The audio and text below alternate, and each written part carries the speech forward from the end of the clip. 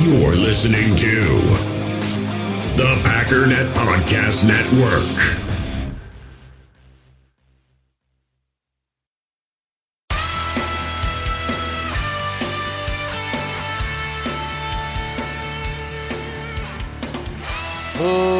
Ladies and gentlemen, welcome once again to the Packernet Podcast. I am your host and resident fanalist, as always, Ryan Schlip. Check us out online, packernet.com. Find me on Twitter, pack_daddy. It's kind of weird, but I'm actually in a fantastic mood today. All of a sudden, I found a whole bunch of silver linings in exactly what happened yesterday. I'm really not bothered by it at all. In fact, I'm pretty happy about it. The only thing that's sad is that I was in such a bad mood yesterday, I ruined my own episode 1000.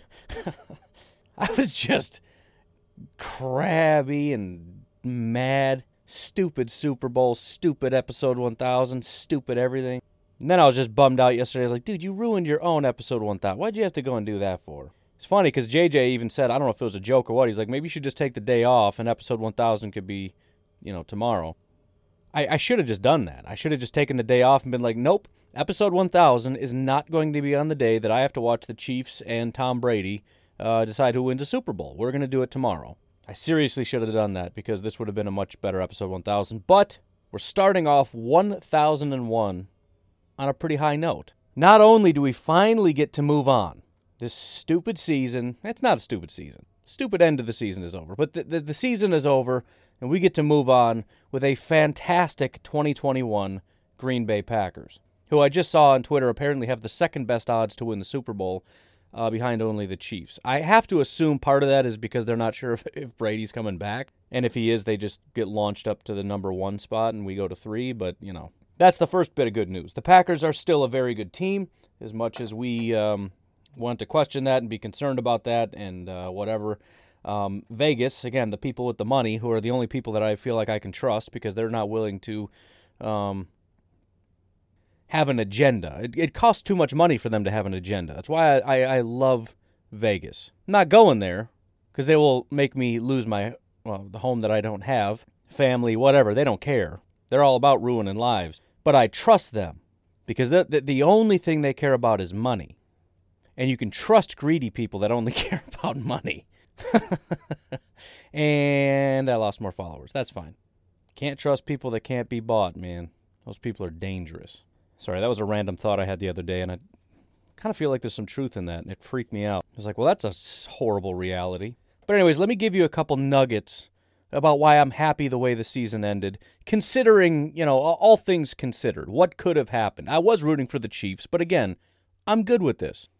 Number 1, I've always said the GOAT conversation is kind of stupid. I called Brady the GOAT, whatever. It's just, again, it depends on the criteria. Fine, right? Obviously, nobody was ever going to catch Tom Brady. Nobody will ever catch Tom Brady. Now that he's gone to another team and won in the first year, took a bad team to the Super Bowl, won the Super Bowl in spectacular fashion, nobody's ever catching that. All the talk about, well, it's just because of Bill Belichick, well, it's just because of this, it's just because of that, it all goes out the window. Everything is stupid now.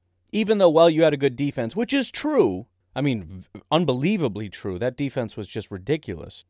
Again, we've seen a lot of teams with good defense. The Packers, right? They had a good defense, but then it all fell apart and the offense didn't do very well. There's still something mystical and magical, and I'm sticking with my theory, which I think is a sound theory at this point, that he sold his soul to the devil. This is a guy who is not a very good athlete, not a very good football player. That's why he got drafted where he got drafted. He's kind of a goofy-looking dude. Let's just be completely honest. I mean, he's not ugly, but it's just, you know what I mean? Like, he's not, if he wasn't super rich, you get it. I mean, he's a little, I'm not trying to brag over here. I'm just being honest. And he's married to a supermodel. You're telling me this guy, who is a mediocre football player that got drafted in like the 400th round, has 7 Super Bowl rings, has hundreds of millions of dollars, is playing football into his 40s, and is getting better every year, who'll probably be playing when he's 50, and is married to a supermodel, didn't sell his soul to the devil? You're telling me that's a more rational theory? I think it's slightly less rational. Thank you very much. But fine, cool, great. Again, the GOAT thing always just comes down to, well, what's the criteria? Rodgers is never going to catch Brady's rings, and Brady's never going to be as good of an athlete as Aaron Rodgers. He's not as good of a football thrower. So if it comes down to who is a better football thrower, it's Rodgers. If it comes down to who's a better, more accomplished quarterback, it's Brady. That's always been the case, and that doesn't change if Tom Brady wins a Super Bowl yesterday. Pat Mahomes is the one guy that's sort of been the golden boy, but man, is there a whole lot of doubt lately. And that's part of the positive of what happened. Listen, the Tampa Bay Buccaneers have been a nothing franchise, and again, if it wasn't for Tom Brady, I'd be borderline happy for them. But of course, Gronk went over there, which annoys me. Sue is on that team, which annoys me. Antonio Brown is on that team, which annoys me. So there's a whole lot of reasons to hate Tampa Bay. But I mean, the fans and the team in general, good for you. You're a bunch of scumbags, but good for you. I'm happy for your 18 genuine fans that have been fans for a very long time. For all you fair weather losers, whatever. Congrats, I guess. This is hilarious. I'm staring at Twitter, and it just refreshed in front of me. The top article right now from Pro Football Network, it says Tom Brady's dominance is practically witchcraft.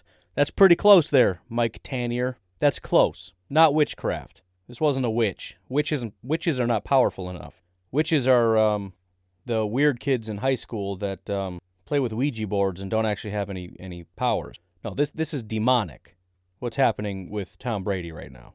But here's the thing.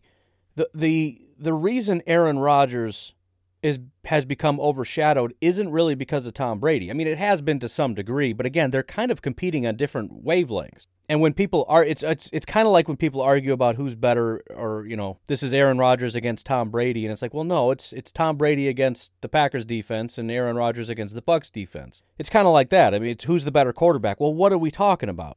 If we're talking about accomplishments, it's Brady. If we're talking about arm talent, it's Rodgers. That's never not been the case. And you could break it down based on different criteria, and sometimes Rodgers wins, sometimes Brady wins. But again, it's kind of a stupid argument because, look, Brady's awesome, right? I hate to say it, but he is. This can't just be chalked up to, well, his defenses are so good. Lots of great defenses are out there. The Rams had great defenses. The Buffalo Bills had great defenses. The Packers down the stretch had great defense. All these teams have had great defenses. The Jaguars in 2017, the Bears in 2018, they all had unbelievably great defenses. Couldn't do it. Why? Because the quarterback wasn't good enough. But the guys that are kind of competing on the same level is Pat Mahomes. Pat Mahomes is sort of what Aaron Rodgers was, this unbelievable freak that could do anything, right? He could be laying on the ground and make some unbelievable throws. And I feel like it's the Chiefs that are they're the ones that we're going to have to worry about down the line, the next 20 years of the Kansas City Chiefs. But there's been a lot of questions lately. And we already saw what happened with Baltimore. They had 1 year of dominance, 1 year where Lamar was like the greatest quarterback in football, and the next year it's like, he's not that good. He wasn't that good. He's good at running, very mediocre as a thrower. The team in general was good at running, could not throw. I mean, maybe if you get the guy some wide receivers, that changes everything. But it very quickly everybody just forgot. And that's what can happen to the Chiefs here. There's a whole lot of things that have never happened that just happened. The first thing that comes to mind, and I've been saying this for a while, I've been talking up John Dorsey and how great he's been and all that stuff. Since he left, as I've said 1,000 times, they have not been drafting very well at all. At all. So this is a team that I believe, unless they can either get a new GM or just hit on a big draft or whatever, which can happen, but this is not a team that I have a lot of faith is going to start drafting well, and when that happens, you start to erode. Everybody on this team that you think of as being a dominant elite player was brought in by John Dorsey. Every single one. I'm sorry to tell you, Clyde Edwards-Helaire is not an elite football player. I just did a top 5 running back video on YouTube. I put him at number 4 just on rookies. The 4th best rookie. And I'm surprised there was so little backlash. There were a few people saying, oh, this is a joke, you're a homer because you're a Packer fan and all that stuff. Listen, I'm not a homer. I just literally ripped off PFF. That's all I did. Because I didn't watch these guys. But PFF's looking at him and saying he's the 4th best running back. He was the first one off the board. He's on the best offense in football, and he was the 4th best producer. And again, people don't know that because the season started. He just tore it up in like the first game, and everyone's like, oh, of course, because, the announcers and everything are just obsessed with the Chiefs. So anything that happens, he was the greatest draft pick of all time. He's the greatest running back of all time. Look at him run through a wide open hole for 15 yards. Oh my goodness, he's the greatest Chief of, this is going to be just stupid stuff. And again, as I said, when things don't go well down the season, they just don't talk about it. So what's fresh in your mind is, dude, this guy's such a great weapon for the Chiefs, because we haven't heard the part about, oh, no, he hasn't actually done anything in a while. So, yeah, if you take a first-round running back, obviously he has a lot of talent. You put him on a team like the Chiefs, obviously he's going to produce. That doesn't make it a great pick. There were other running backs that did better on much lesser teams. Jonathan Taylor, I mean, it was one of the cool things is it's basically a highlight. I'm kind of upset that the videos aren't doing better, because they're really fun to make and they're really kind of cool. But I think, YouTube is set up in such a way that it's kind of easy to manipulate their SEO, I guess you'll call it, the search engines or whatever. You just find things that are going to be searched for a lot and you can get a ton of views. There's no way to really set this up so that people are just searching for it. Nobody's searching for best rookie running backs of the season. So, the people that find it really like it, but nobody finds it. But I'll probably keep making them because I like making them and they're great videos. But you get to watch highlights. Jonathan Taylor is a highlight machine. I'm stunned. That guy has so many unbelievable highlights. It's stupid. A.J. Dillon was number 2. The guy in Washington, who I've been mocking running backs to Washington, not realize, they got this undrafted guy, he's graded out pretty well, but no, he's really good. I think he was number 3. I don't even remember his name. You got the undrafted free agent out of Jacksonville that was almost as good as Clyde Edwards-Helaire. Crazy stuff. So again, that's the starting point. They're not really drafting all that well, and that was supposedly this big punch-you-in-the-mouth kind of thing. This is going to keep us up on top. Probably could have got a guy of similar talent or similar production in the later rounds and got some bigger needs filled in the first round. This is sort of like a cheap thing. This is, hey, I'm not drafting well. What's a real easy, low-hanging fruit thing that I can't miss on? Just get a running back on an elite offense in the first round. It's sort of a can't-miss thing. Nobody's going to trash you for it. Everybody's going to be excited about it. You know he's going to produce. It's simplistic. Here's the other thing. How many times have I been talking about the Chiefs just don't lose big? I had been saying all season long how the Kansas City Chiefs, first of all, since Pat Mahomes took over, let's just say prior to this year, the worst loss they had ever had was 7 points. That's it. Pat Mahomes had only lost 8 games ever in 2018 and 2019. That's pretty good for just, 2 years. Most of those are, it's 4-4. But again, they don't lose big when they lose. Then they faced the Raiders and they lost by 8. And I said, how unbelievable is it that the only game they lost all year to the Raiders, and this is what I had said, midway through the season. It's obviously not true now. We'll get there. Just slow down. This is the worst beating. 8 points, 32-40 is the worst beating Pat Mahomes has ever taken, ever. That points to the greatness of the Chiefs since Pat Mahomes took over. Here's the thing. And again, we've been talking all year about the Chiefs. Something's just a little weird about the Chiefs, man. They're flying way too close to the sun. Their wins are just barely wins. They're barely beating teams. They keep losing real bad. And then Pat Mahomes just kind of really has this resurgence, and the offense has this resurgence, and they come back and just barely squeak out a win. And nobody's really talking about that, but that doesn't seem right. Dominant football teams shouldn't be playing like that. To get beat that badly all the time and have to come back and squeak out a win barely in the end. Well, finally, the final game of the regular season, they played the LA Chargers. They lost that game 38-21. Now listen, I understand there was no Mahomes, so nobody cares. But this is the worst beating the team has ever taken. I don't think that's super insignificant. Listen, when you're a team that has never, ever allowed anything like this to happen. First of all, to just give up 38 points is pretty big. Not that it's never happened. Again, 40 to the Raiders, 38 they gave up to Seattle in 2018, 54 to the Rams in 2018, 43 to New England in 2018. It's not like that's never happened, but it's extremely rare. But on top of that, again, they've only ever lost by about a touchdown. That team, because, so your quarterback isn't there, and you can make all the excuses you want, but that team was on the field. There were starters on the field. A team that had only lost one game all season, super dominant team, nobody ever beats us. The Chargers came in, and this was at home, in your home stadium, and you lost by 17 points. I'm just saying that might do something to your psyche a little bit. Then we have this Super Bowl.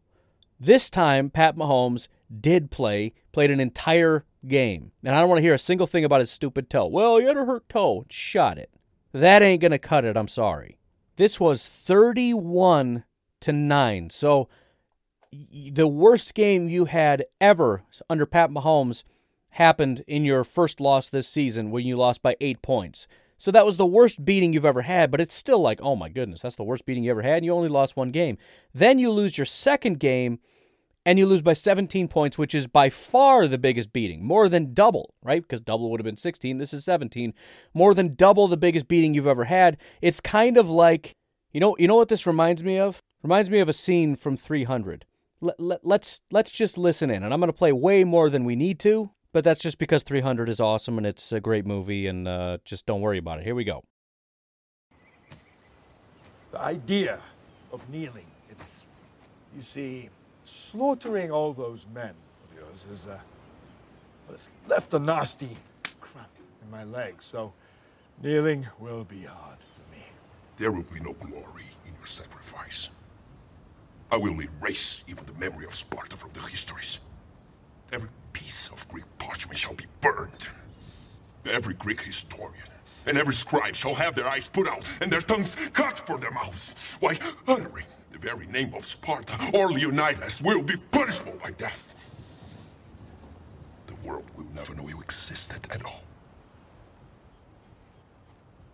The world will know that free men stood against a tyrant, that few stood against many. And before this battle was over, that even a god king can bleed. So this is sort of my thinking. That the general premise here is that you had this king Xerxes, which is a historical figure, and allegedly the guy basically thought he was a god, told people he was a god, and I mean there's nothing you can do, right? Now in the movie later on, he throws his javelin, scrapes him right in the face, and it proves that the guy can bleed. That's the whole point though. Before this is over, even if you win, we're going to prove that you can bleed. It's not a direct parallel, because the Chiefs lost the Super Bowl, and even in the Chargers, if we wanted to use that as an analogy, the Chiefs lost that game too. But insofar as proving the Chiefs can bleed, that's what happened in the final stretch, when they lost by 17 points to the Chargers, and then 22 points in the Super Bowl to the Tampa Bay Buccaneers. It proved that they're not superhuman. The Chiefs are not this unbeatable, unstoppable force. That even when they lose, it's barely a scrape. They bled out on the field. The offense was helpless. The defense was helpless. They looked like a pathetic team. They were embarrassed on a national stage. The Chiefs have been the best team since Pat Mahomes took over for 3 years running, 2018, 19, and 20. Whether or not they win a Super Bowl, they've just been this unbelievable, unstoppable force. The Tampa Bay Buccaneers embarrassed them. I don't know what's going to happen next year, but I just have a feeling I don't think the Chiefs are going to be the most dominant team we've ever seen for the next 20 years. Pat Mahomes is still a good quarterback. There's no question about it. But again, the question is this going to be similar to what we've seen with the Patriots, where the team just wins Super Bowls year after year after year after year? Or is this going to be more like the Seattle Seahawks, where you've got a great quarterback and a great defense, but slowly everything around him starts to erode? We saw what happened when he shows up and his offensive line isn't there, goes up against a great defensive line that just assaults him over and over and over. But it wasn't just that, it was the coverage. Even when he escapes the pressure, there's nobody there. He's not a magician. He's a great quarterback. But similar to Aaron Rodgers, what happens when you take away the weapons? What happens when the offensive line isn't there? What happens when there's some pressure? He isn't just going to magically make stuff happen. Everything falls apart. And this is the first time, literally the first time we've seen it, unless you want to consider that Chargers game, which nobody else will because, again, Pat Mahomes wasn't there. But I'm telling you, there's something about the psyche of a team when you lose 17 points and then just, 2 games later, 3 games later, whatever. And look, they played the Cleveland Browns and won 22-17. They beat the Buffalo Bills fairly handily. But again, they've just been playing look at this. They got embarrassed by Tampa. They beat the Browns 22-17. They lost to the Chargers 38-21. They beat the Falcons 17-14. They beat the Saints 32-29, barely. They beat Miami 33-27. That's 6 points. They beat the Broncos by 6 points. The Broncos. The last time they played the Bucs, they beat them by 3 points. They played the Raiders, they beat them by 4. They haven't had a win by 7 points since, let's see, we keep going. Carolina, they won by 2. The last time they brutally beat a team was the New York Jets 35-9. Before that, the Broncos 43-16, right? Buffalo 26-17. Something after this bye week, or even the Carolina Panthers 33-31. We're talking November 8th, week 9. They have not had a decisive win since that point. What I'm telling you is there's a very good chance we don't see that dominant Chiefs team again next year. I would be stunned if they only lose 2 games. Stunned. I mean, I guess it depends who they're going up against, but let's see what they've got here. They've got the Titans. That's going to be tough. Eagles are automatic. Washington probably won't be that tough. Cincinnati won't be that tough. Baltimore. The Raiders again. The Chargers again. Buffalo. Cleveland. Pittsburgh.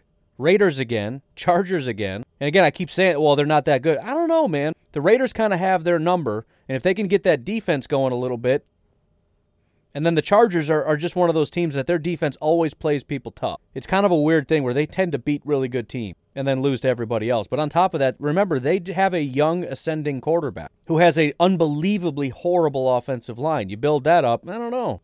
2 losses only? I don't know about that, Chief. Not saying they don't go to the Super Bowl. I'm not saying they don't, do a very good job during the 2021 season. I'm not saying they're not one of the best teams in football. I'm saying we watched them bleed, and that does something to your psyche. When you realize you're human, when you realize that you're not just going to go on forever being unstoppable, it reminds me a lot of what I said about the Carolina Panthers. And this was a little bit different because they had obviously been a bad team in the past, so they knew what it was like to not always be great. But in 2015 under Ron Rivera, they were an undefeated team through week 15. They were 14-0. Then finally they lost their first game to the Atlanta Falcons 13-20. So it showed that they can bleed, right? So then it's just a little blip. They continue on. Tampa Bay, they beat them 38-10, just dominant. Seattle 31-24, Arizona 49-15. This is just an absolute powerhouse. They go up against the Denver Broncos and lose 10-24. They didn't just lose, they were embarrassed. Embarrassed. And we saw this team that was flying high, especially, and again, the biggest thing that I said is their quarterback, Cam Newton, very, very emotional guy.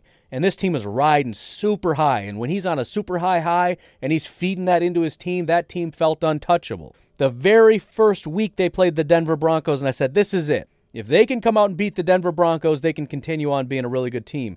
If they come out and get beat again, they're just going to get they're going to be terrible because that's just going to click in their psyche like this is just we suck. And Cam's going to be all pouty, and it's going to be horrible because this is the team that just embarrassed you. They lost 20-21. They barely lost. They ended up going 1-5 before their bye week. They ended the season 6-10. Again, I'm not saying that that's going to happen to the Chiefs, but I think it's a similar thing. Not only do the Chiefs lose a little something, but I think everybody else gains something. I think there is a lot of psychology in football. The Chiefs come into a lot of games feeling like they can't lose. And I think a lot of teams come in feeling like they can't win. This is a superhuman thing. I think this does a lot for a lot of people around the league looking at the Chiefs floundering and just looking pathetic. I mean, we as fans know how embarrassing it was watching the Packers get beat like that by Tampa. And don't think for 1 second the players don't feel that way as well. They've been riding high, and they got embarrassed. The benefit here is the Packers got embarrassed the year before, and they came back strong. This is not new for the Packers. If there's one thing about them, it's the resilience to get embarrassed and come back and just dominate. The Chiefs have literally never been embarrassed once. Pat Mahomes has never in his entire career been embarrassed, ever. Ever. He's barely lost. That's embarrassing enough just losing. This guy was embarrassed on the biggest possible stage. Everybody around the world watched you get embarrassed. And again, you go into this offseason with a GM that is not doing a good job building your roster. You're going to continue losing people and not replacing them as quickly as you're losing them. And even if you're not losing them, guys are not going to keep playing at a high level forever. The play starts to taper. As you get older, that's just naturally what happens.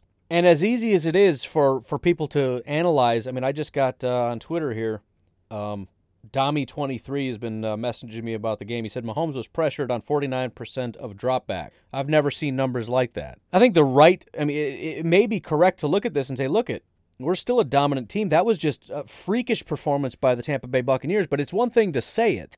It's another thing to come back and try to dominate. And I'm just saying, I don't think you're going to see the Chiefs far and away as the best ever. You could use the Packers as an analogy.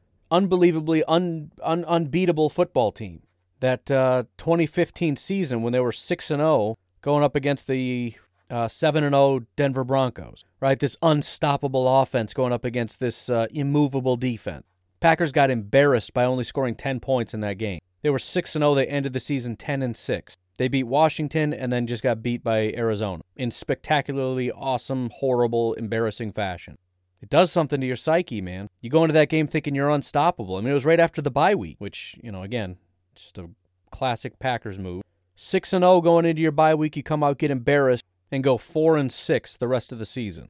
And as we've said forever, it just kind of laid out the framework of how to beat the Packers. That's when everybody stopped playing scared, because it's not just about you realizing you're human, it's about everybody else realizing you're human. The main narrative about that whole moment right there, which was a pivotal moment, I think is when it killed Mike McCarthy's entire scheme and his entire offense. Everybody played scared of the Packers. Nobody wanted to go press man. Everybody thought these guys are going to kill us if we try to man-to-man these guys. The Broncos said, we're not going to play scared, we're going to punch them right in the mouth. And everybody started doing that after that. Everybody started just getting real tough and not playing scared. They started pushing the receivers around, breaking off their routes and everything else. And Rodgers, the timing and everything just got disrupted, and Rodgers couldn't do anything anymore. Scored 29 points against Carolina, but 16 against Detroit, 13 against the Bears, only got 8 against Arizona, 13 against Minnesota.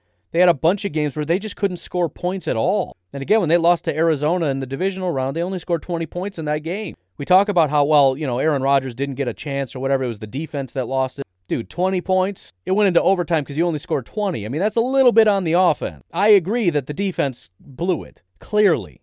But the only reason that went into overtime is because they only got 20 points. That kind of sucks a little bit. Like, if you got to 21 or 22 or 23, it doesn't go into overtime. If there was one more field goal in there, it doesn't even go to overtime. You just win and you move on. But we got the Tampa Bay Buccaneers, who are clearly about to fall apart. That defensive line is falling apart. Everybody, if you do a mock draft for the Tampa Bay Buccaneers, Buccaneers fans always draft defensive line, which seems counterintuitive. Why? That's the best part of your entire team, because everybody's going bye-bye. I don't know what the plan is for Tom Brady. I'm sure he'll be back next year. Beyond that, I don't know. But the Tampa Bay Buccaneers, long-term, I don't see them as long-term dominant. I'm sure they'll be great next year. Fine. And if they win another Super Bowl, I'm going to lose my mind, and they might. But they're not a long-term thing. The Chiefs are. The Bills are. The Packers only can be if we assume that Aaron Rodgers pulls a Tom Brady and plays until he's 45. In which case, we got a lot of game left.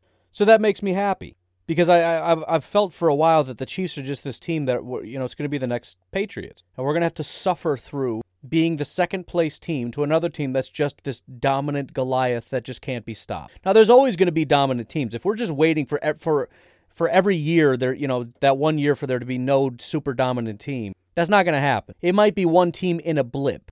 Like the Ravens. They go one dominant year and then they disappear. There's always going to be somebody riding high, and you're going to have to man up and beat them if you ever want to win a Super Bowl. And I'm fine with that. I just don't buy this thing that dynasties are good for football. I shouldn't say that. I do buy it. We'll get to that, I guess. I'll save that for after the break, I suppose. But people that like football don't like that. Nobody likes the same team winning over and over and over again. We like parity. Everybody wants their team to get a turn, and I know that's not how football works, and it's not about turns. It's about actually being good, and if you stink, you stink. That's fine. It's just not entertaining. Nobody wants to invest an entire year of excitement just to realize, you know what, this team is going to win again anyway, so what's the point? The Chiefs are supposed to be that team, and they lost. I understand Tom Brady's there, and that's annoying because it's always Tom Brady. The Patriots were that team. They're done. They're cooked. And I don't know if they get better before Bill Belichick hangs up his gloves. And once he does that, and somebody else has to rebuild this team, why would anybody believe that team's going to be anything? The Chiefs are the next great team, and they just lost. They've won one Super Bowl. The next time they tried to repeat, they got embarrassed. They're not building properly. They don't have a good enough GM. This is not Bill Belichick. And again, as I've been saying, this is feeling more like the Seattle Seahawks than it is the New England Patriots. A team that had one or a handful of really good years with a GM. But granted, with Seattle, it was the same GM who was really good and then really bad. In the Chiefs' case, it was a GM that was really good and then got fired for some stupid reason. But it's the same result. 3 really good years of drafting and free agent acquisitions to build this Goliath of a team that can't be stopped. They only squeeze one Super Bowl out of it as the team slowly erodes and erodes and erodes and erodes and erodes. Granted, they were dominant through a lot of those Super Bowl losses, but still just couldn't quite pull it out. And then they slowly watch this thing slip away and watch a quarterback scramble and run for his life and make unbelievable throws and comeback wins and games that they win that they just shouldn't, and get into playoffs when they shouldn't because their team is not great, and it's just a coach and a quarterback just getting it done as best as they can, but it's not good enough. Because at the end of the day, the NFL football is a team sport, and if you don't have a good team, having one good player, even though that's the most important player and you can win a lot of games with an elite quarterback, it's not going to be good enough. And that, to me, is exciting. Because as I look into 2021, I don't feel as though the Packers are just this afterthought. Obviously, the Chiefs are going to be better. Obviously, Tampa's going to be better. Obviously, the Patriots. Obviously, the Bills. Whoever. No. Patriots are done. That dynasty is dead. The Bills, we'll see. Who knows? They haven't done anything to establish themselves as, this dominant force like a lot of other teams like the Chiefs have. There's nothing that says they can't come back and come out flat next year. Remember, 2 years ago, they were good because of their really, really good defense, and then suddenly that just disappeared. Where did it go? How did it just disappear? I don't know. It came back toward the end of the season, but, still. But the offense was bad 2 years ago, but then it was dominant. What's going to happen this year? Are they going to have a good or a bad offense? I don't know. Good or bad defense? I don't know. As I've been saying, the Packers are not the only team that have a lot of tough decisions to make. A lot of guys that are leaving. Whether you have a good or bad cap, that doesn't change the fact that a lot of teams are going to be having some problems. Let's start with the Kansas City Chiefs. Let's start with the fact that look how bad they were without an offensive line. You want to know how many free agents they have right now? Guys that, unless they sign them, are not coming back. Left guard Andrew Wiley, center Austin Reeder, right guard Mike Remmers are all free agents right this second. Backup center Daniel Kilgore, backup guards Osemele and Wisniewski, all free agents. The only guys that are signed beyond 2021 is Nick Allegretti, Lucas Niang, and Yasir Durant. One backup guard, two backup tackles. Eric Fisher, who is 30 years old, is going to be a free agent after this year. Mitchell Schwartz, who is 32 years old, is a free agent after this year. They don't have any tackles beyond 2021. That's not to say they won't re-sign them, but they need to draft 2 new tackles. They need to draft 2 new guards and a new center. And again, they might just, they're obviously going to re-sign these guys. There's only so much money. What about the fact that you're losing all your wide receivers? The Chiefs fans don't like when I draft offensive line because, that's fine. We got the tackles. We got some backup guards. We're going to reset. It's fine. What we need is wide receiver. Why do they say that? Sammy Watkins, Byron Pringle, Demarcus Robinson, all free agents. Le'Veon Bell, whatever he brought, he's a free agent. He's gone. Darrell Williams, another backup running back, gone. Tano Passanio, he made some plays in this game. They're going to re-sign him. He's a young guy. He's made some plays. He's only 27. They're going to re-sign him. Because, again, you can't re-sign all these guys. Mike Pennell, guy's been a good football player. I missed him. I didn't want to get rid of him. I wanted us to get him. He's made some plays for the Chiefs. He's gone. Alex Okafor, Taco Charlton, gone. 2 edge rushers. Linebacker, Damian Wilson and Ben Neiman, gone. Safety, Daniel Sorensen, gone. Cornerbacks, Brashad Breeland, Charvarius Ward, and Antonio Hamilton, gone. Again, a lot of these guys are getting re-signed, but you can't re-sign all of them. And if anybody's leaving, it's going to be these offensive linemen. Right guard Mike Remmers is 32 years old. Center Austin Reeder is 30 years old.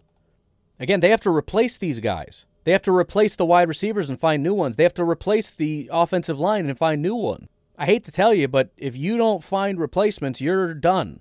Now, I know the core pieces are getting locked up. Travis Kelce's locked up. Pat Mahomes is locked up. Tyreek Hill's locked up. Chris Jones is locked up. It's about it, though. And that costs a lot of money. Frank Clark is locked up for a while through 2024. So you still got your core.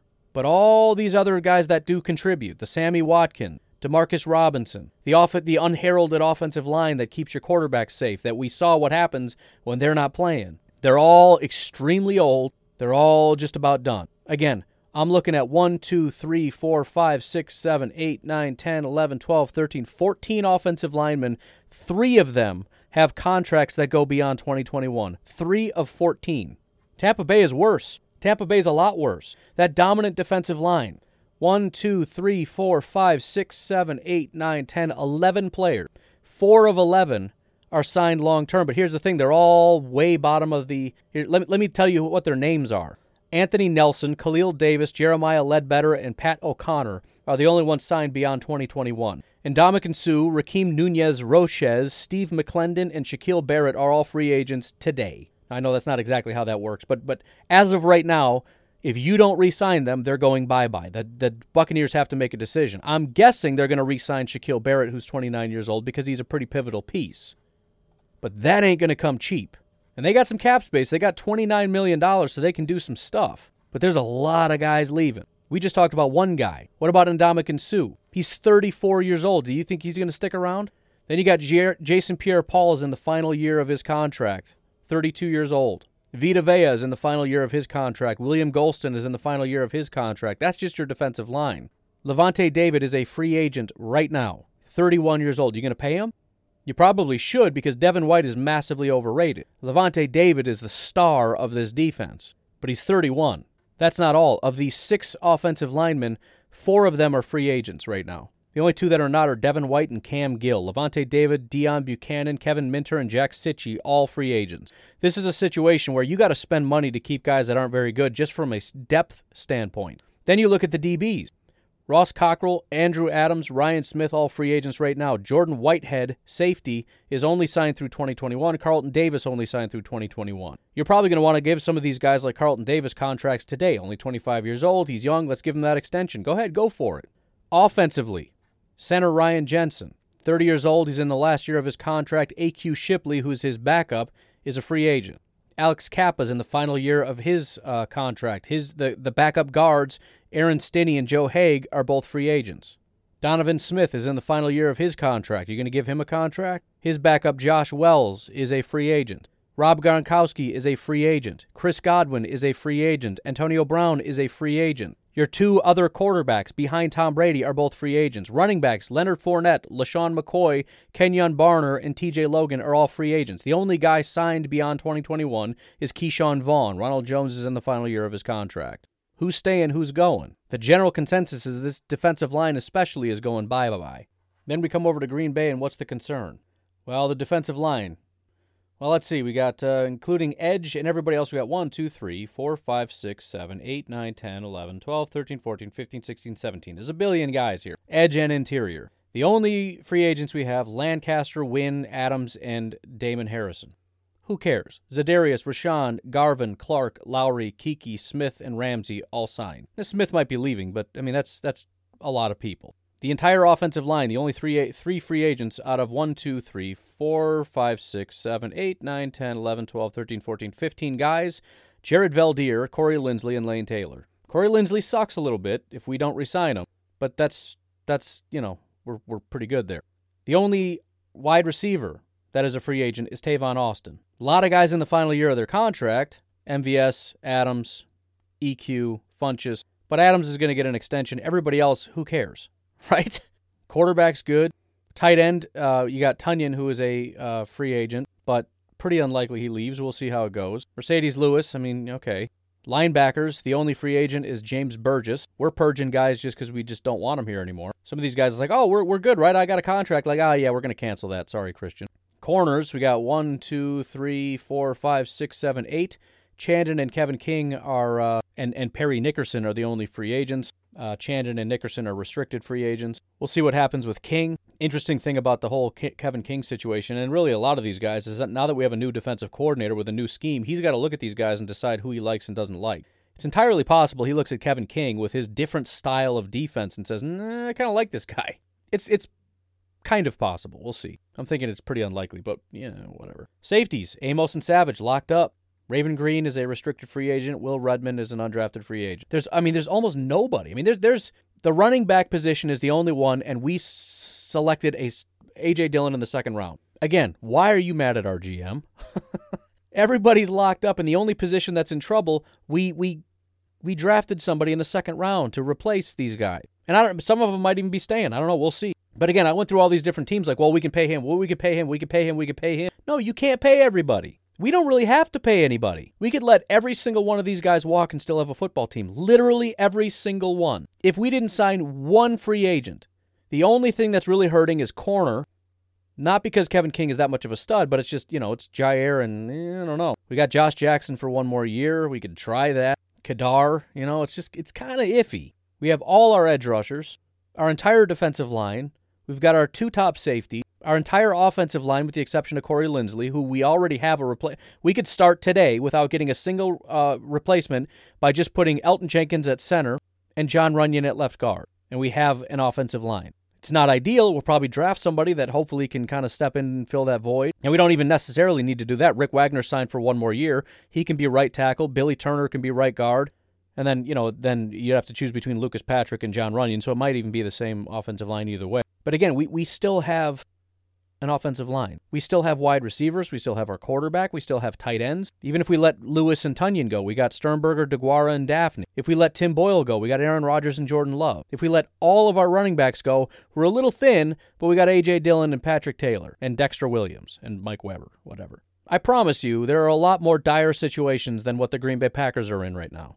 A lot more dire. We're going to take a break right here. I want to continue on with this and look at some other teams just to give some perspective, but I need to take a break at some point. I should have done it a while ago. We're just going to do it now and then just pick up as though there never was a break.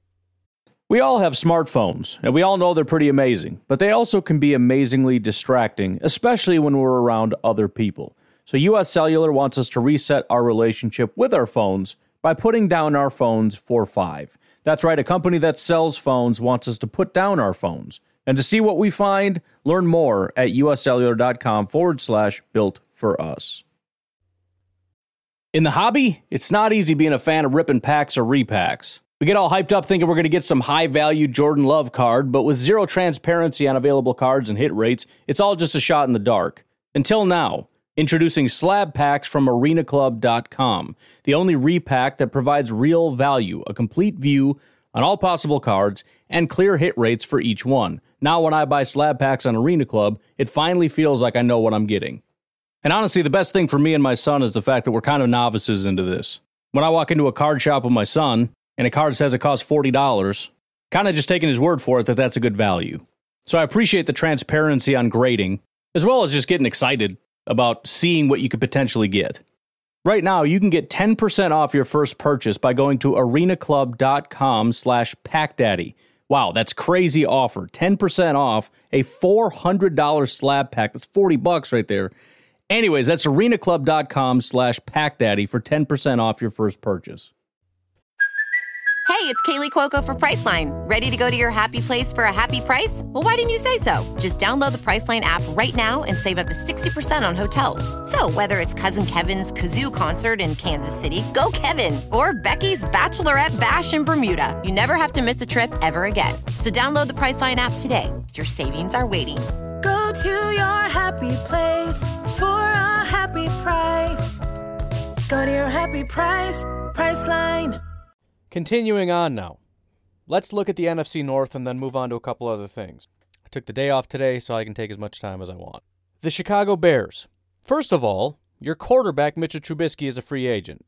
Kind of similar to us and, let's say, Kevin King, where it's not great that we're losing a quarterback, but it's also not that we necessarily want to keep him, so it's kind of an iffy situation. We definitely need a quarterback, and it sucks we're losing one, but also I don't really want to keep him. Wide receiver, Allen Robinson, DeAndre Carter, Cordero Patterson, Dwayne Harris, all free agents. That leaves you with Anthony Miller, who is in the final year of his contract, Javon Wims, who is in the final year of his contract, and Darnell Mooney is basically the only guy outside of Riley Ridley that's signed long-term. Tight end, Jimmy Graham still has 1 year left on his contract, but he's probably going bye-bye, as is Demetrius Harris, who is, a tight end, leaving you with Cole Kmet.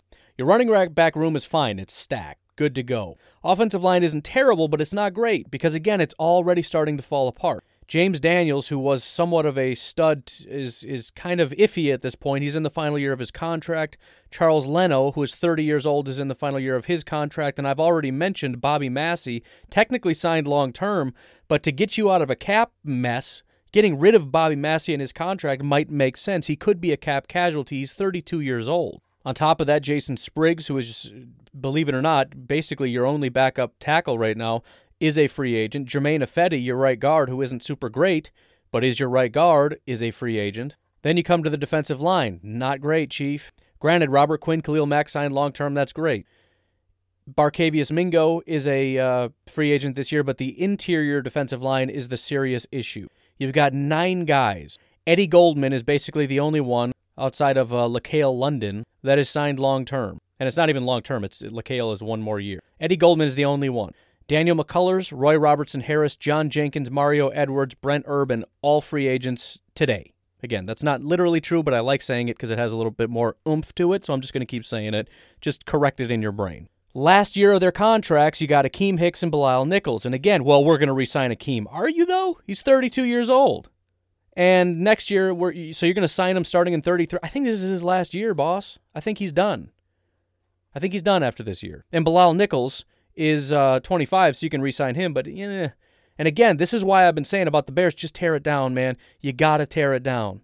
Getting to the DBs, the cornerback group isn't the worst in terms of guys that are signed long-term, but the only guy that you really like as a corner is Kyle Fuller, who I've been saying is pretty overrated. He's in the final year of his contract. You're going to have to sign him next year if you choose to do so at age 30. I don't know if he gets re-signed. If he does, it's not because he's elite. It's because we got to keep somebody, and he's not bad. Buster Skrine is also in the final year of his contract, and that's probably even worse situation because he's 32. He'll be 33 next year when he's a free agent, and he's not good at football. So going into 2022, you've got Jalen Johnson, Duke Shelley, and Michael Joseph, and Kindle Vildor, who has just got the greatest Viking name in the world. But it gets worse, because we haven't talked about the safeties yet. Deion Bush, DeAndre Houston Karsten, Tashawn Gibson, Sherrick McManus, free agents today. Eddie Jackson, overrated, the only guy locked up long-term. You've got no wide receivers. Your defensive line is about to go bye-bye. Your safeties are all going bye-bye. By the way, Roquan is in the final year of his contract. No question they're going to re-sign him. But Danny Trevathan today is 31 years old. Now, he's signed through 2023, but we'll see how that goes as he continues to get older, as the contracts get to be more of a big question mark, as less and less of his contract becomes guaranteed. You know, it's kind of getting iffy. That also doesn't include the fact that Cairo Santos, Pat O'Donnell, and Patrick Scales, your kicker, punter, and long snapper, are all free agents. Now, if you like Santos, you pay him, but again, it all goes to the cap, and we're trying to figure out how to save money. I just went through a couple days ago looking at, we got to cut this guy, this guy, this guy, this guy, this guy, just to get above the cap, and that'll help us. Okay, but what are we going to do? So we're going to sign 3 defensive linemen. We're going to sign 3 safeties. We're going to sign our kicker, punter, and long snapper. We're going to sign 2 of these wide receivers. We're going to re-sign Jermaine Ifedi. Okay, well, that just undid everything that we did. So we're back to square one. The Lions are at the bottom of a rebuild. So they're already basically tore down. Here's the problem. Kenny Golladay, Danny Amendola, Mohamed Sanu, and Marvin Jones are all free agents. Now, there's zero question in my mind Kenny Galladay's getting a contract, but that ain't going to come cheap, boss. Remember, I said the Lions are in the best possible spot of anybody. Over the cap has them at $7 million of space to play with. And Kenny Golladay is about to get a $20-some-odd million per year contract. Even if the hit in year 1 isn't that bad, that's rough. And you're losing probably Marvin Jones, Danny Amendola, and Mohamed Sanu all going bye-bye, meaning Kenny Golladay is going to be very highly priced. Stafford is already gone. You don't have a quarterback, and Quintez Cephas is your number 2, possibly Geronimo Allison, who's in the final year of his contract. Adrian Peterson is gone. He was a pretty big contributor. You going to pay him? Adrian Peterson, who's 36 years old, you're going to pay him into year 37? Kerryon Johnson's in the final year of his contract. Tyrell Crosby, Frank Ragnow, Russell Bodine, Joe Dahl, all in the final years of their contract. Oday Abushi is a free agent. Still got a decent offensive line. I mean, basically everybody's still going to be there, but you got to start looking at it. Defensive line isn't too bad, but the problem is our defensive line is already horrible, and Everson Griffin and Romeo Okwara are free agents. And as I said, Everson Griffin was their best pass rusher. He showed up halfway through the season. This is a rough defensive line. We have to build on it, and we might be losing 2 pass rushers. At linebacker, our 2 starters, and Jamie Collins and Jelani Tavai are locked up for the foreseeable future, but Jared Davis, Reggie Ragland, and Jalen Reeves-Maben are all free agents today. Safety Deron Harbin is a free agent. That is a starter. Tracy Walker, who is the other guy who's actually quite good, is in the final year of his contract, so you got to start looking at paying him. Desmond Trufant, who we went out and got, is in the final year of his contract. Mike Ford, Jamal Agnew, Tony McRae, and Darryl Roberts are all free agents today. You've got Justin Coleman, Jeff Okudah, and Amari Arouarieh as your cornerbacks. So you've got guys, but we'll see how it goes. And again, Coleman could be a cap casualty. And Matt Prater is a free agent, as well as Don Mulbach, who is your long snapper. I'm assuming you're keeping Matt Prater around, but who knows? He's 37 years old. Maybe they go in a different direction, but again, that's money. And this one isn't too bad, but we're at the bottom of a rebuild. We don't want to tear down anymore. We're going to have to, though. Wide receiver, which is supposed to be our strength, just became a massive weakness. And then, of course, you got the Minnesota Vikings, which isn't all that terrible, but they're trying to hang on, and it's getting to be more difficult. Right? The offensive line isn't great. We got to try to hang on to whatever we got. Riley Reif could be going bye-bye depending on how they want to save their cap. If that happens, that's a problem. They do have Ezra Cleveland, but that's going to be a step backwards. Dakota Dozier, their left guard, is a free agent. He is 30 years old, so that's not great. The core of your offense in terms of the weapons are all locked up, assuming we're not getting rid of Kirk Cousins, which I don't think you should, but we'll see what happens. But you got Cousins, you got Thielen, you got Jefferson, you got Cook, all locked up long-term. But the thing that makes it all go, the real engine behind the thing, is the offensive line, and that's in rough shape. It's already in rough shape, and you might be losing a left tackle and a left guard sooner than later. On top of that, one of the strengths of your defense has been safety. Anthony Harris, who is 29 years old, is in the final year. Or no, he's a free agent today. Harrison Smith, who's 32 years old, is in the final year of his contract. You're probably paying Anthony Harris, who took a step back now that you lost your DB coach. George Iloka, by the way, also going to be a free agent today, 31 years old. A lot of Vikings fans in these mocks have been taking safeties because they understand what's coming. It's becoming a need. So again, it's not bad from a free agency standpoint, but they're not in a position to be losing guys, especially when the core of your team is, for example, this defensive front, which has Shamar Stephen, Jalen Holmes, and Hercules Mataafa in the final years of their contract, and Jaleel Johnson is a free agent. That's not great. So again, we got Danielle Hunter and we got Michael Pierce, but it's kind of like who around them is going to be doing anything. Everything changes. Everything changes. So again, the Packers are in great shape, and I think a lot of things are going to change up to and including the Chiefs may have we may be seeing a very different Chiefs team next year. Again, that doesn't mean bad, but maybe 4 losses, maybe 5 losses. I don't know. We'll see what they do in the draft and how well they can do there, how well some of these draft picks that haven't really panned out, how well they grow in years 2, 3, 4, whatever. But everything does change. A couple other things I wanted to touch on. I got a question just a few minutes ago from Marcus Norlin from Finland. He had a couple questions. Number one, and it's a great question because I literally have been looking at this exact thing. He says, I talked about Lazard having an elite blocking grade in college. Is there someone in this year's draft with a similar size, skills, and blocking grade? The answer is no. There's not even somebody with a similar blocking grade, period. It's not that hard to see why the Packers really liked him because what he's able to do is super rare. Now, here's the thing. And I was thinking about this the other day when I was trying to think how rare he is. He could just as easily be considered a tight end, and if you compare him to tight ends, I'm sure there's a lot of tight ends that have great blocking grades. They chose to make him a wide receiver. He is a little bit light, but in today's football, 6'5", 230 or whatever he is, could probably get away with that. But no, I mean, the answer is absolutely not. In fact, I was smart enough to, I think, email myself no, maybe I wasn't. Well, I can still look it up. Now, when I say no, what I'm talking about is I'm looking at, the 60-some guys that are on my draft sheet, guys that are expected to be drafted in 2021. That isn't to say in all of college football nobody can block like him. But this guy's an absolute freak. In 2017, 80.8 run blocking grade, 2016, 86.6, and then 2015, 82 overall. He had a 70 basically in 2014, which was a down year for him. Just dominant. Right now, there are 14 guys in 2020 that had an 80 or higher overall run blocking grade. If we look at guys that are their draft year is supposed to be 2021 or 2022, I say 2022 because some of these guys are going to declare anyways. We've got 11 guys in college football. I want to see if any of these guys show up on any of these. Let's just use the draft network and see if they even show up. We got Marcel Barbie out of Texas State. He doesn't show up. Antoine Davis, he doesn't show up. So of all 11, only one showed up on, he might even be on my board to be completely honest. But anyways, there is one guy, and I think I do remember this. His name is Cornell Powell out of Clemson. So the draft network has him at 172nd. Here's what they had to say about him. Buried on the depth chart, Clemson wide receiver Cornell Powell did not catch more than 15 passes in any season from 2016 to 2019, but exploded into the scene in 2020 when he hauled in 53 receptions for 882 yards and 7 touchdowns. He truly shined when DJ whatever started in place of Trevor Lawrence, and he averaged more than 120 receiving yards per game over the final 6 games of the season. So he had some great chemistry with this new guy that showed up. And for your benefit, I did pay for TDN Premium, which I haven't actually used a ton, but they have his NFL comp as Jermaine Kearse. I was really hoping it would be Allen Lazard, but that didn't happen. So I guess we'll say that. If there's one guy that's going to be a later round guy that could be an Allen Lazard, keep an eye out for Mr. Cornell Powell, who sounds like he could be kind of a hidden gem, right? He was buried on the depth chart. Nobody really saw him.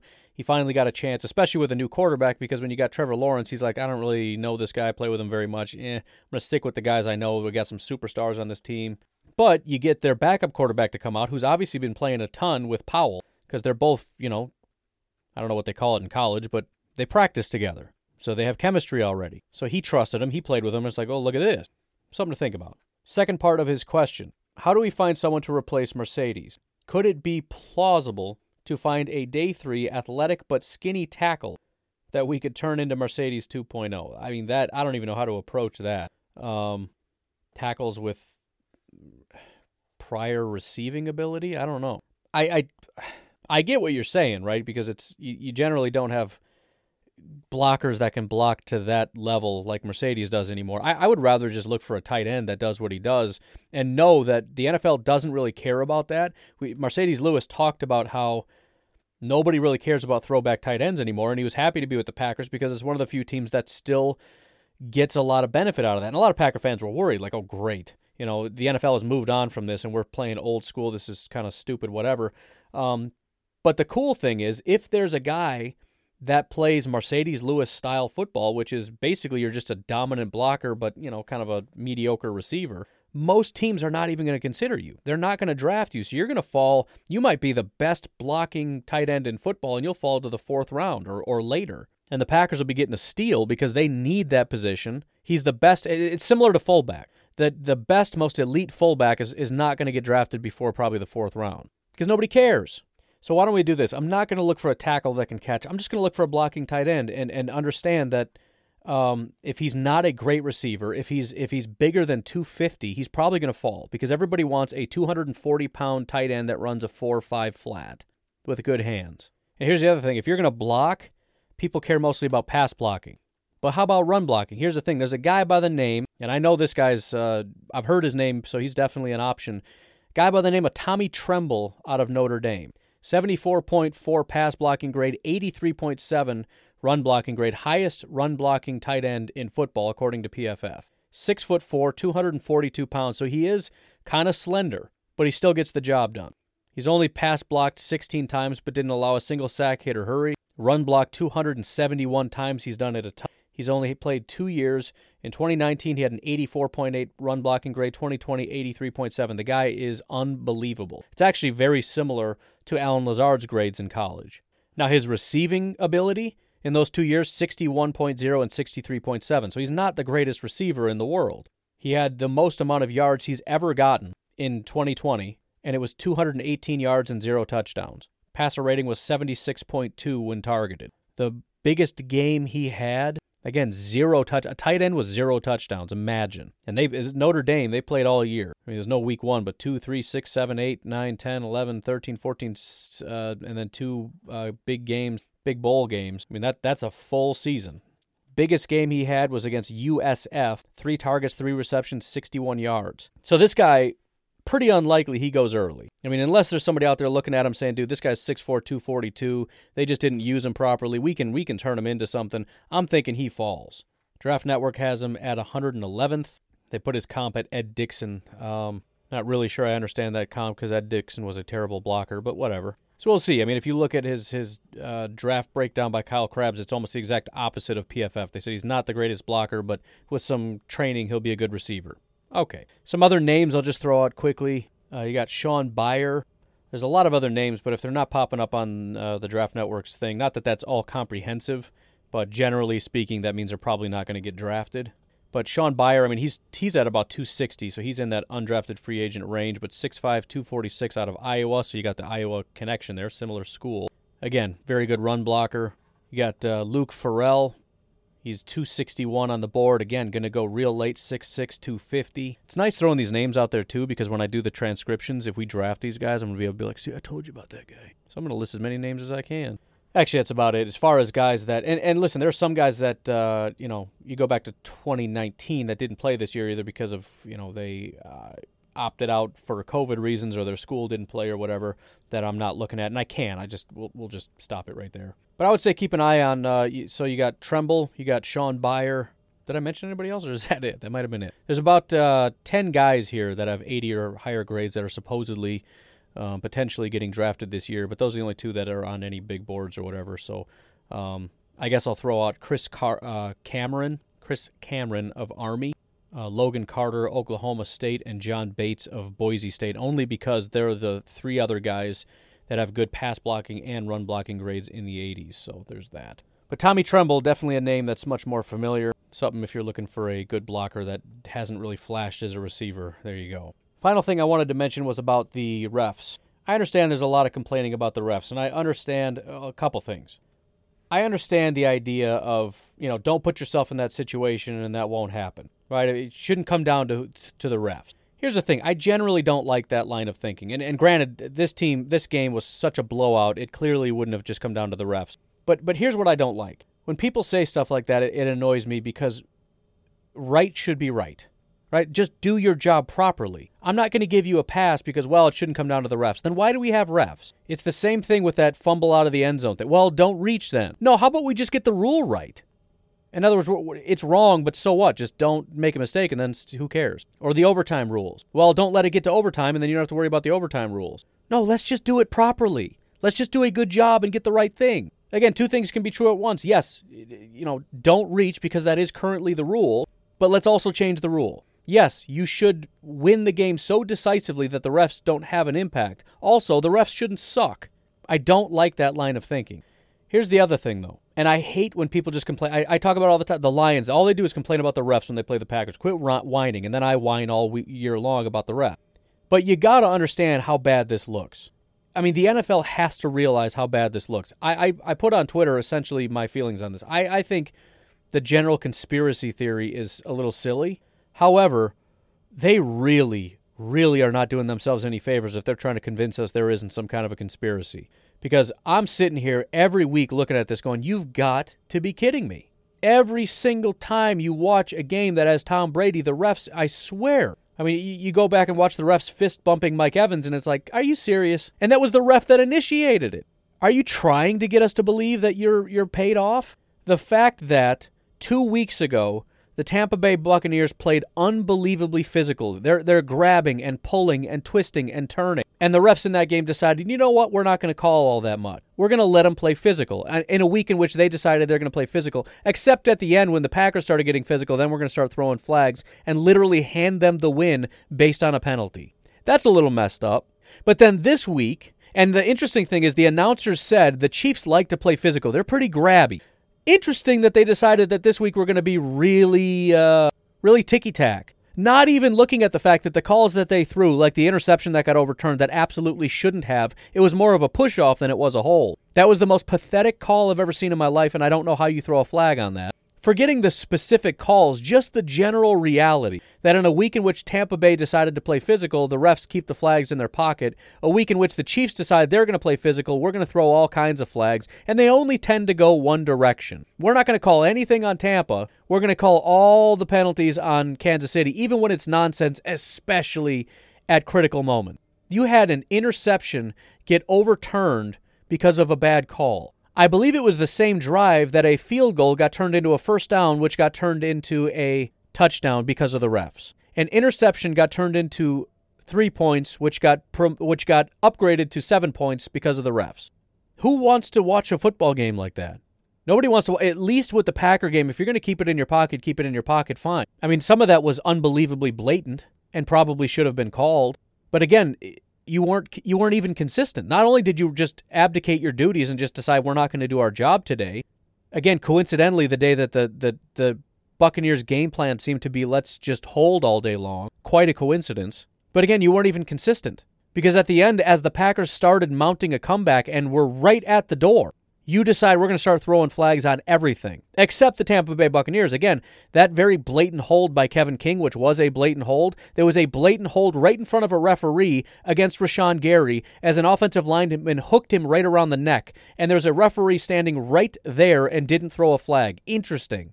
So yeah, I do think people whine about the refs too much. I think this needs to be figured out, because I think this looks real bad, and I think it's completely ruining the product. Nobody wants to see the refs pushing geriatric Brady down the field anymore. There has to be some level of consistency here. There should be consistency among the squads. Not like, well, this group is super strict and this group isn't. BS. One set of rules. Because again, I'm still on the opinion that we can have computers do this job better for us. Now, I don't like the idea that, because there's penalties on every play. If we just let the computers call it, there's going to be penalties every play, and that's the one drawback. But I'm okay with it. Why don't we put a sensor in the ball so that they're not spotting it anymore? The ball we know based on a computer where the ball should go. We have replay review. That interception on Lazard should have been overturned, where he's grabbing his jersey, use that to slingshot himself and pull himself up. That's not reviewable. Well, that's stupid. Everybody in the world is watching. There's a commercial break. Why can't you have some people in New York going, yeah, that was a penalty, you're not keeping the ball? And then we come back from commercial break, and there's the Packers lined up over the ball, and the announcers say, yep, that was overturned because it was BS and they cheated. I don't like this general inconsistency where we have to just accept that the refs kind of suck, and sometimes they suck in certain ways, and sometimes you can overturn sometimes when they make a mistake, but other times when they make a mistake, you can't overturn it. None of this makes any sense. It's just a disaster. And I think officiating has become a serious problem. They over-officiate certain things. You can't touch anybody. You can't tackle anybody. You can't hit anybody, which is stupid. But then blatant holds and everything else, they just don't throw flags. It's like their only job out there is when somebody tackles too hard to throw a flag and eject the guy. Are they referees or preschool teachers? Well, your head drifted low when you made a tackle. Well, no kidding, stupid. How in the world am I supposed to keep my head 6 feet above the ground and also tackle him at the waist? Well, you want to keep your face angled upward so that as your face impacts their body, you snap your neck. Oh yeah, that makes sense. This whole thing is stupid. It's an embarrassment. So yeah, the Chiefs can't complain about the refs entirely. But here's the thing. You can't complain about the refs insofar as the refs are the reason they won, but you can still complain about everything else. Again, I'm not in full-scale conspiracy mode, but we're getting to the point now where it makes more sense to believe that the NFL is rigged than to believe it's not. It's more of a conspiracy to believe that there's no... That everything is just a coincidence. Because this is insane. At the very least, maybe Brady's just bringing them out, whining them and dining them, and they're all friends, and the refs are just a little biased. Because you could see, look at how fans are when they're biased. If it's kind of close, usually you're going to go in the direction of your team. Very rarely are you mad at the refs in the direction against your team. You might look at it and acknowledge, that was probably a bad call, but whatever. Hey, we got bad calls in our favor, so we'll let that slide. If the refs are just a little bit biased, maybe they see a little bit of a hold and they go, it wasn't that bad. And maybe they didn't really see a hold, but, we saw that Chief's arm go around his waist, so that's probably a hold. I'm throwing the flag. We're going to erase that interception. Think about it. If you were a ref for a Packer game, you would be biased, even if you thought you weren't being biased. Because if you saw something, if you saw an arm around a Green Bay Packer, you throw that flag. If you saw a tug on a jersey that was a Packer doing it, you might look at it and go, I think that's a let-him-play situation. Is it possible, if it's not just a grand-scale conspiracy, is it at least a possibility that they're slightly biased in favor of Tom Brady? Maybe they like Tom Brady a lot because he's a nice guy and he treats them well and they know each other and he knows their families and been around the league a while. And we've heard that all the time about, especially veteran quarterbacks, even Aaron Rodgers, how calls tend to go his way. If he gets hit, he gives a ref a look like, are you kidding me? And they're like, oh, yeah, for sure, throw the flag. Whereas if you're some big-mouth cornerback that gets in the ref's face every second saying, all kinds of nasty stuff, maybe I don't really care about you so much. Oh, you thought that was a hold? That's interesting. I didn't really notice. Sorry about that, bud. I don't think it's a coincidence that you see these quarterbacks go up to the refs and juice them up a little bit. What's up, man? How you been? I missed you, bud. How you doing? How's the kids, man? How old is your daughter now? Wow, that's amazing. They grow up fast, don't they? Well, let's have a great game. They don't care about the stupid refs. They want calls to go their direction. Now, look, the point isn't to draw up this conspiracy. I'm just saying it doesn't make sense anymore. The idea that this is just a coincidence does not make sense anymore. The unbelievable bias against the Packers in that game was ridiculous. The same bias with a different squad against a different team, but the only common denominator here is that the Buccaneers have things going in their favor. Mr. Fist Bump Mike Evans. They go blind when penalties happen against the Packers, but suddenly can see everything the Chiefs are doing in 4K. Suddenly they got 20/20 vision. They can see everything. Seems a little odd to me, and it's a little bit annoying, and I think the Packers need to genuinely make a concerted effort to take that out of the game. Whether that's more oversight or whatever the case may be, I'm fine with it. We cannot allow this kind of stuff to happen. There needs to be the ability to take that back, to have some oversight. Whether it's conspiracy or just human error, it needs to be fixed. And I understand you can go too far in the other direction, and that ruins it even worse, where everything, penalties get overturned and all this nonsense, but some of these are so ridiculous. I mean, come on. The Chiefs should have been allowed to keep the ball. Somebody up above should have looked at that and said, no, you're an idiot. Stop making stupid calls. If you don't actually see a penalty, don't assume penalty. That was not worthy of overturning a massive play in the Super Bowl, the most important game of the entire year, and you took away a pivotal interception? Then there was lined up in the neutral zone, which maybe they were. And the other thing that really annoys me is announcers that refuse to acknowledge bad calls. That will just absolutely drive me insane. I mean, there are times when it, I guess I just don't like bad opinions, because sometimes there'll be good calls and the announcers be like, I don't know about that. Like, shut up.